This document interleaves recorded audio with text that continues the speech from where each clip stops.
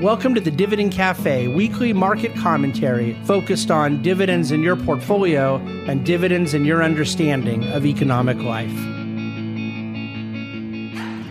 Hello and welcome to today's COVID and Markets, brought to you by the Dividend Cafe here at the Bahnsen Group. This is David Bahnsen.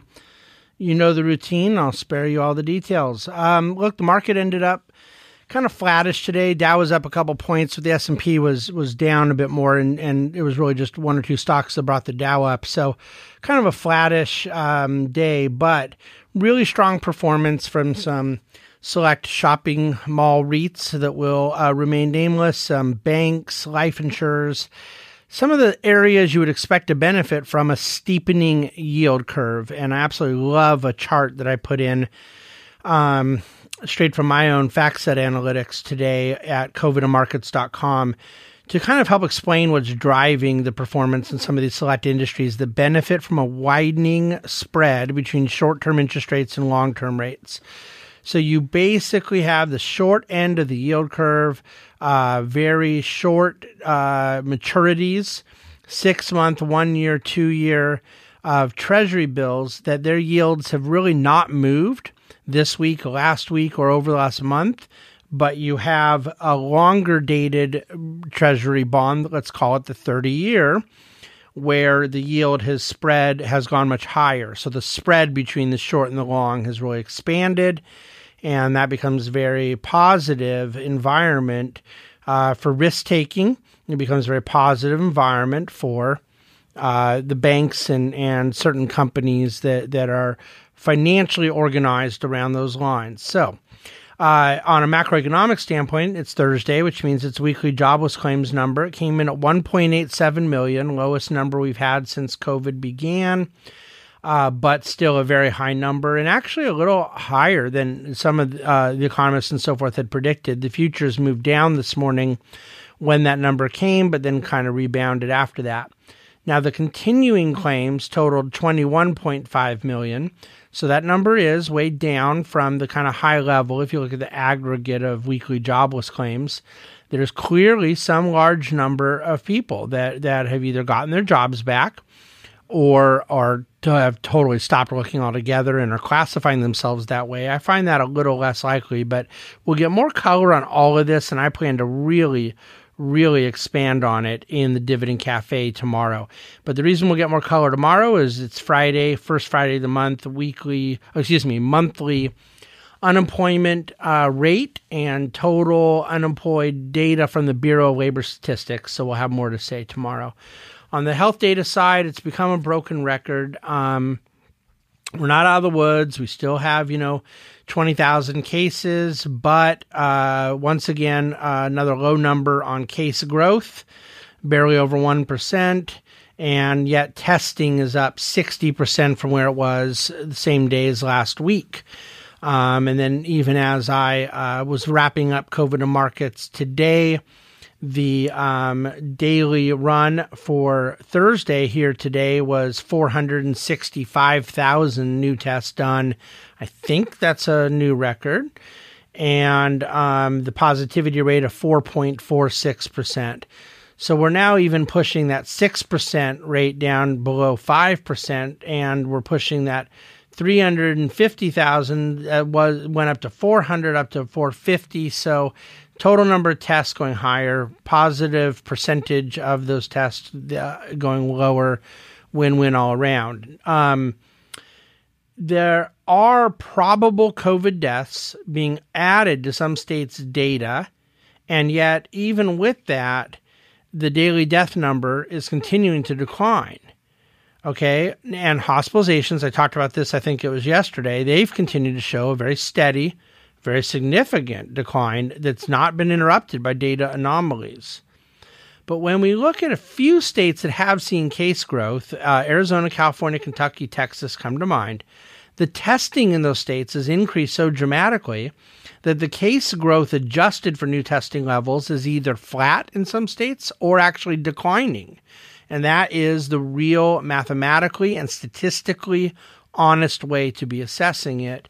There's always little pockets you want to look to. Even when you see states like North Carolina, that adjusted for new testing seem to have a bit of an increase. You have to understand you're talking about a few hundred people, or let's see, 2 weeks, there are 200 people higher in case growth per day. It's not statistically earth-shattering by any stretch. Medically, the Roche test for severe COVID cases has received emergency FDA approval. This was not really expected. I don't know why I got into it this morning, but I read a whole report on their blood test. I'm probably pronouncing it wrong, but it's spelled as Elixis IL-6, and it's essentially intended to identify patients who are carriers of the virus and are more likely or prone to develop extreme respiratory distress. And they can do all of it in 15 to 20 minutes. And the science that goes into how they identify severe carriers or carriers with severe vulnerabilities is beyond me. But it is seemingly a pretty breakthrough ability for them to be able to identify early on those that would be most at risk, because that, of course, could lead to theoretically more aggressive therapeutic treatments early on, which should help decrease cases that become severe or, God forbid, fatal. Roche, by the way, is the same company that makes one of the most lauded antibody tests. To my comment the other day about infection risk from the wide-scale protests that have been taking place all over the country this last week, I thought this quote from my favorite analyst at Fundstrat was informative, just to get an idea of when we'll be able to kind of understand a bit more. His point was that protests started, and I'm quoting here, 5 days ago, and 92% of those exposed to COVID-19 are symptomatic by day 14. 50% are symptomatic by day 7. Now, day 14 from these protests would be June 11th. So if there's not a massive second wave by June 11th, then you have to conclude we've had a definitive break in transmissibility. Do with that what you will. And then finally, probably the most important news that you've been waiting for in the health data section, NBA Board of Governors approved almost unanimously, one vote against it. I don't know who that was. To finish the NBA season at Disney World. The Players Association still has to approve, but they're expected to do so, and that would be tomorrow that they will be voting. And if all this goes through, which again, it really appears it's going to, 22 of the 30 NBA teams will be beginning July 31. Don't ask me why so late. I don't know why they need 7-8 weeks from here to get in shape, but you know, I digress. They will play 8 games to kind of finish up the season and help formulate that final playoff bracket. And then from there, they'll do playoff series, best of 7, you know, at normal, and it will take the next couple months, finishing up all the way into October. So some really good news, not just for sports fans, but for all who want to see ongoing normalcy in American culture and American life. Market technicals, it wasn't exactly the most courageous call of my life, but I did suspect that yesterday's 500-point plus rally in the market had a spectacular breadth to it. And indeed, 68% of the S&P companies were trading at a 20-day high yesterday, which is one of the best readings of that many companies at such a short-term movement in over 50 years. It can be climactic in the short term. I have a chart indicating all this at covidamarkets.com, but it also has an unbelievable track record of being very longer-term bullish. Past observations where you have 50 or 60% of market names at 20-day highs in the same time has led to outperformance versus regular average returns 2 months out, 4 months out, 9 months out, very consistently. We don't have any law that says history has to repeat itself. I'm just trying to provide that substantial historical precedent. And it does kind of align with our own worldview that is short-term agnostic and medium-term optimistic. That, by the way, first time the average stock in the index is starting to outperform the index itself. So you're getting that broader penetration of market performance. And that was evident yesterday. It finally broke out a little range. Now, a kind of cautious tale here, another chart at Covida Markets, is the put-call ratio total amount of puts buying protection on the S&P divided by, this is across the whole spectrum, divided by call options, which are, more bullish.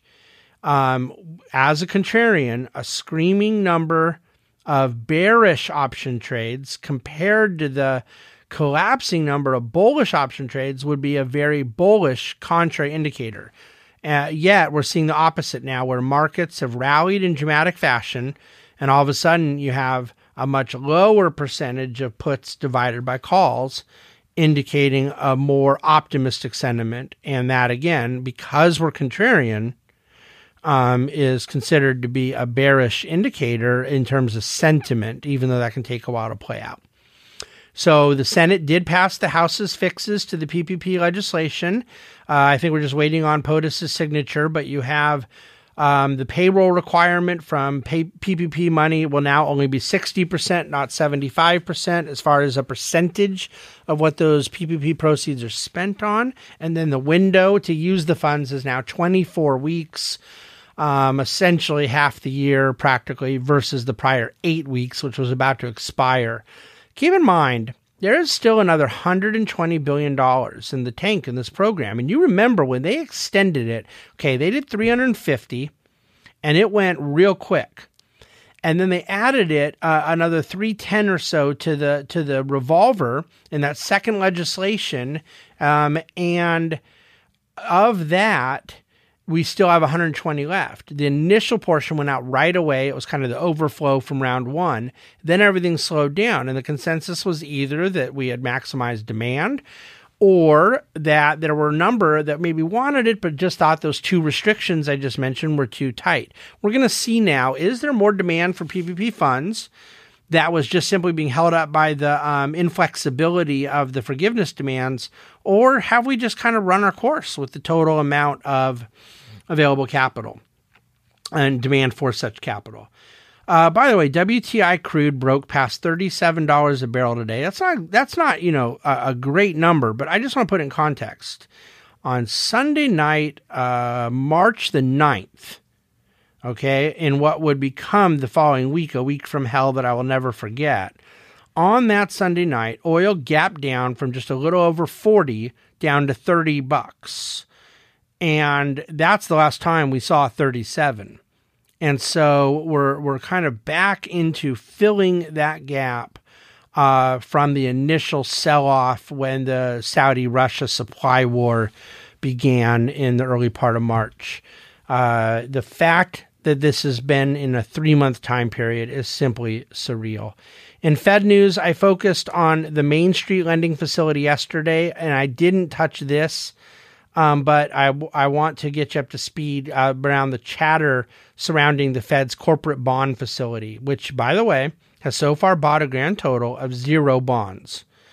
And so I think there is a little case going on here of what I would call Paulson's bazooka theory working 12 years late. You recall 12 years ago, Secretary Paulson said of Fannie and Freddie in July that if the market knows Congress has given them a bazooka, that they wouldn't have to use the bazooka. And of course, that didn't work out. We're just a couple months later in September, obviously the United States Treasury took over Fannie Freddie.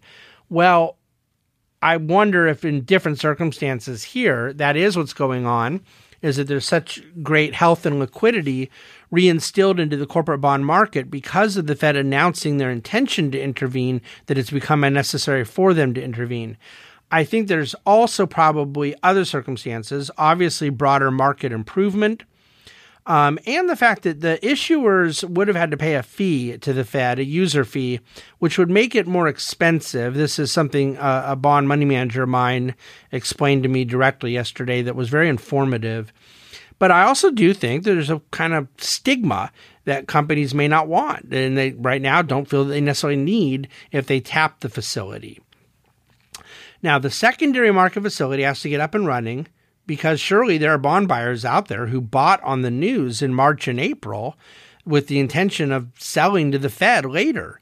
And so less and less, I think, is this facility necessary to create financial stability.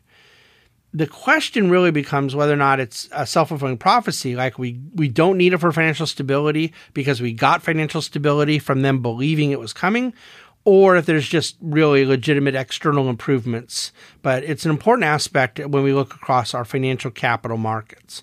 Now, other central banks are going to be in my Fed news here because the European Central Bank announced this morning that they're increasing their quantitative easing, their bond buying, from their prior target of 750 billion euros to 1.35 trillion euros. So an increase of 672 billion US dollars. And they're going to give themselves all the way till next June, a year from now, to do that.